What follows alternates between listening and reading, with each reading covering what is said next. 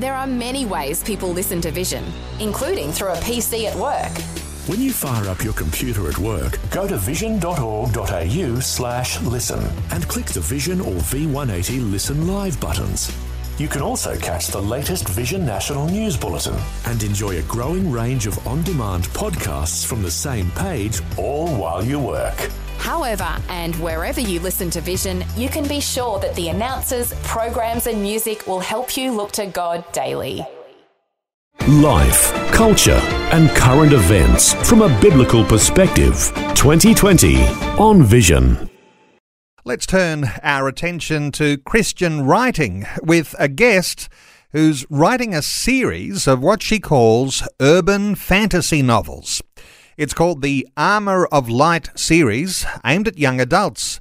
Donita Bundy from Somerset in southeast Queensland was appointed to be the inaugural Somerset Writer in Residence in 2019. Now, her debut urban fantasy is called Dangerous Salvation, published last year and capturing our imagination with the thought, what if your saviour was more dangerous than your enemy?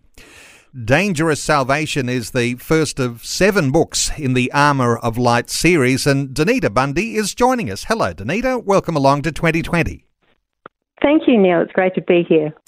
Donita, you're writing for young adults. You're connecting with them on an important level with the idea that young Australians have some level of fear of the future and they face intense loneliness in today's hyper-connected but isolating world.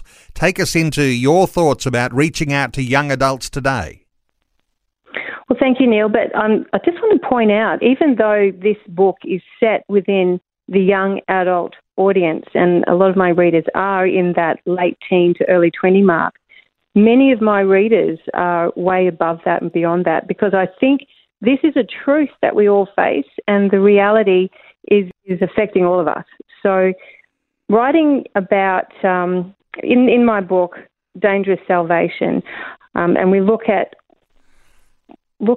community and what it is to belong to the community of God, I start with the question, what are we being saved from and what are we being saved to? And we travel with one of the main characters, Daniel, as he comes into the truth and he comes into the light, as I call it in the book, coming into relationship with God. And another question that I look at is suffering. What do we do with suffering, Christian and worldly?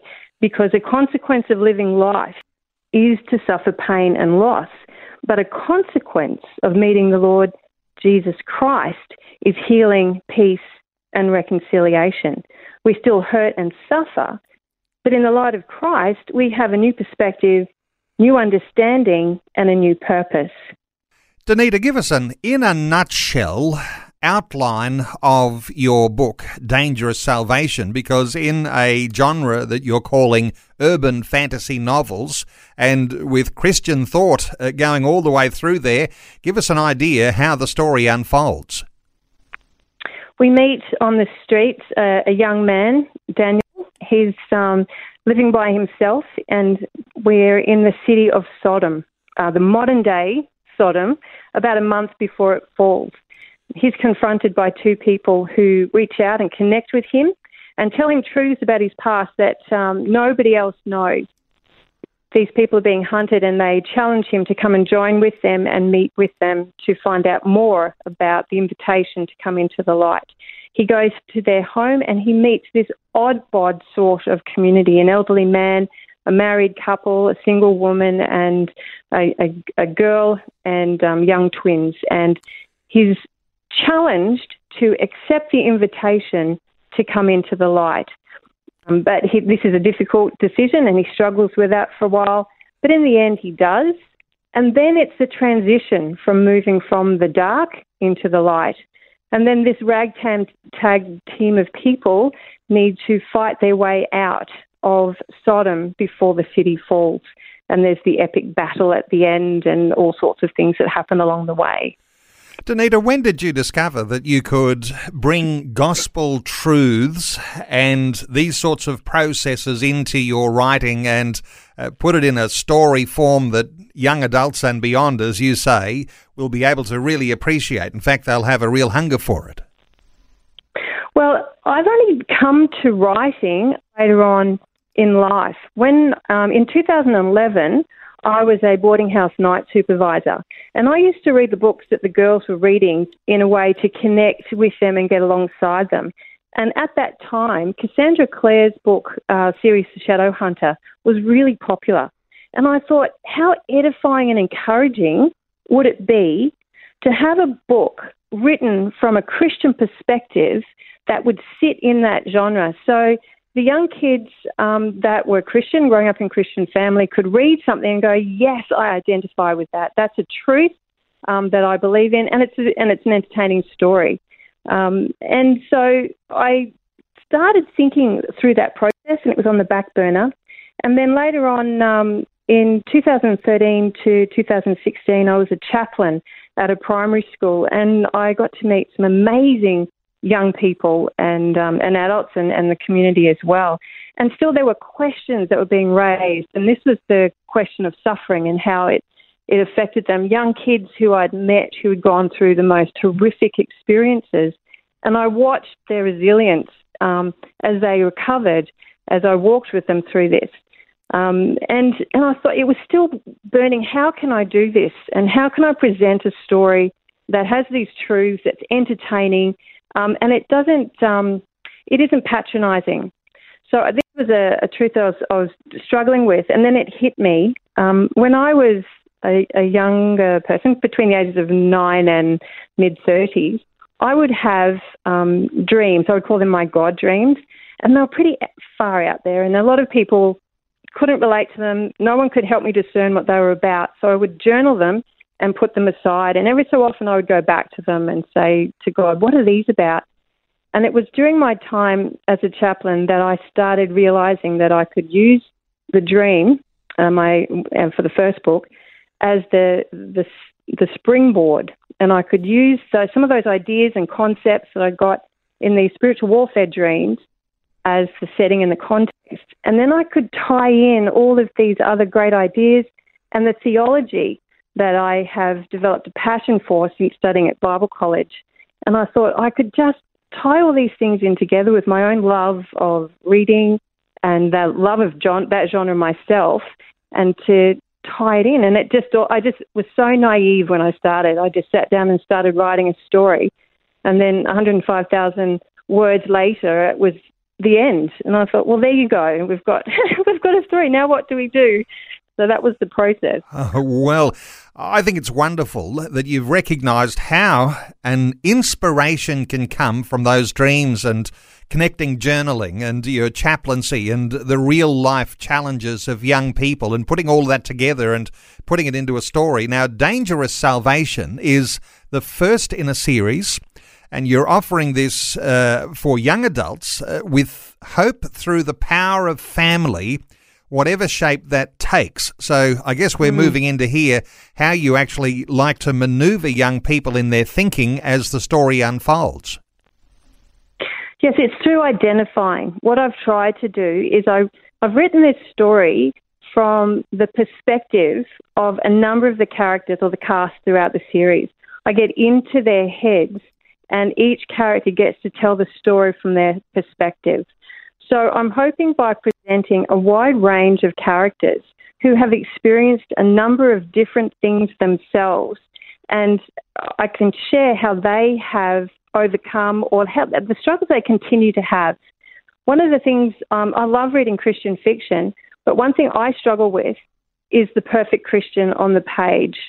So the characters in this series are broken people. They're saved, but they're struggling. They still fail. They still make mistakes. They're still loved and part of the community. They are in the light. They love the Lord, but they're not perfect. So I'm hoping that by presenting a wide range of characters, each walking towards the light from different perspectives, young people might be able to connect with one or more and identify and just saying, she's not perfect, but she's loved. He's had a really hard time, but he can overcome. That kid there has been through hell, but there is there is reconciliation, there is healing, and there is a wider perspective of family. It's not just biological. A number of the kids that I have worked with in the past, and a number of the kids I teach these days, don't come from what is traditional family. We have to ask, what is family? And I think family is that commonality, that connection. And of course, one of the great blessings we have is being in the community, in the family of God, is that wherever we go, we have family. So that's the goal, that we can, from many different perspectives, identifying that we're all unique, we have that connection through our faith. I think you're winning a few fans here because so many parents in particular, if you're talking young adults, and you'll have young adults listening in going, you know what, I can really relate to that. You're winning some fans here when you put your finger on where those issues lie that keep young people bound in the circumstance they're in and looking for that freedom that can come from our faith in Christ. Hey, Dangerous Salvation, first of 7 books in your Armour of Light series. You've got another one that's ready for release just a month or 3 away. That's right, yeah. The second book in the series is called Blinding Revelation. And as the crew leave Sodom, where they have been in hiding, they've been under constant attack, they've had no resources, just living by faith and God providing, down to the very sense that they need to get by. They move to Laodicea and they are confronted with luxury and the openness of the church community and the wealth that they see. And in this new city, the church is declaring that the enemy doesn't exist. The enemy is not in Laodicea. Therefore, they don't need armour. They don't need warfare because there is no one to fight. So in this book, I'm trying to answer the question, how do we stand strong and fight when the enemy is so subtle and insidious? How do we maintain the discipline of training and when we don't feel threatened? And then when we don't have a common enemy, I look at how easy it is for us to fight amongst ourselves. So I know that in the West, we quite often, I've come across that thinking that we don't have any threat, that church and the Christian life is easy. We have no opposition. But I think sometimes this is a real struggle because evil is real. The enemy still lurks. And so how do we keep that armour strong? What does that look like in a context when there's no visible enemy and no obvious fight? So that's where where the team end up. But I have to admit, at this point, there was so much in this book, I had to split it into 2. So that series of 7 has now become series of 8. So we have to stop over in Laodicea for 2 books because there's just too much going on. Well, maybe we can track the series as you continue to write. Because you're coming out with some great concepts. And Dangerous Salvation is the name of the first book. As you say, a series, not just 7, but 8 in the Armour of Light series. Now, for people getting a hold of your first book, Dangerous Salvation, is it available through your ordinary Christian bookstores? No, it's because I've self-published, it's only, you can go on to like Amazon or any of the online book outlets. You can get it from, or you can buy it in print.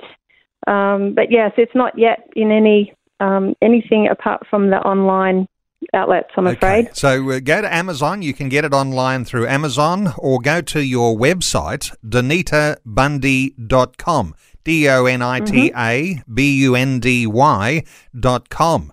And Donita, we'll talk again on another day because you've got some other dimensions to you that I'd love to unpack about leading writing workshops and those sorts of things and how Christian writers and people who are aspiring to have their own work published might be able to connect with you. But DonitaBundy.com for anyone who's interested in Dangerous Salvation and to connect with Donita. Donita, thanks so much for joining us today on 2020.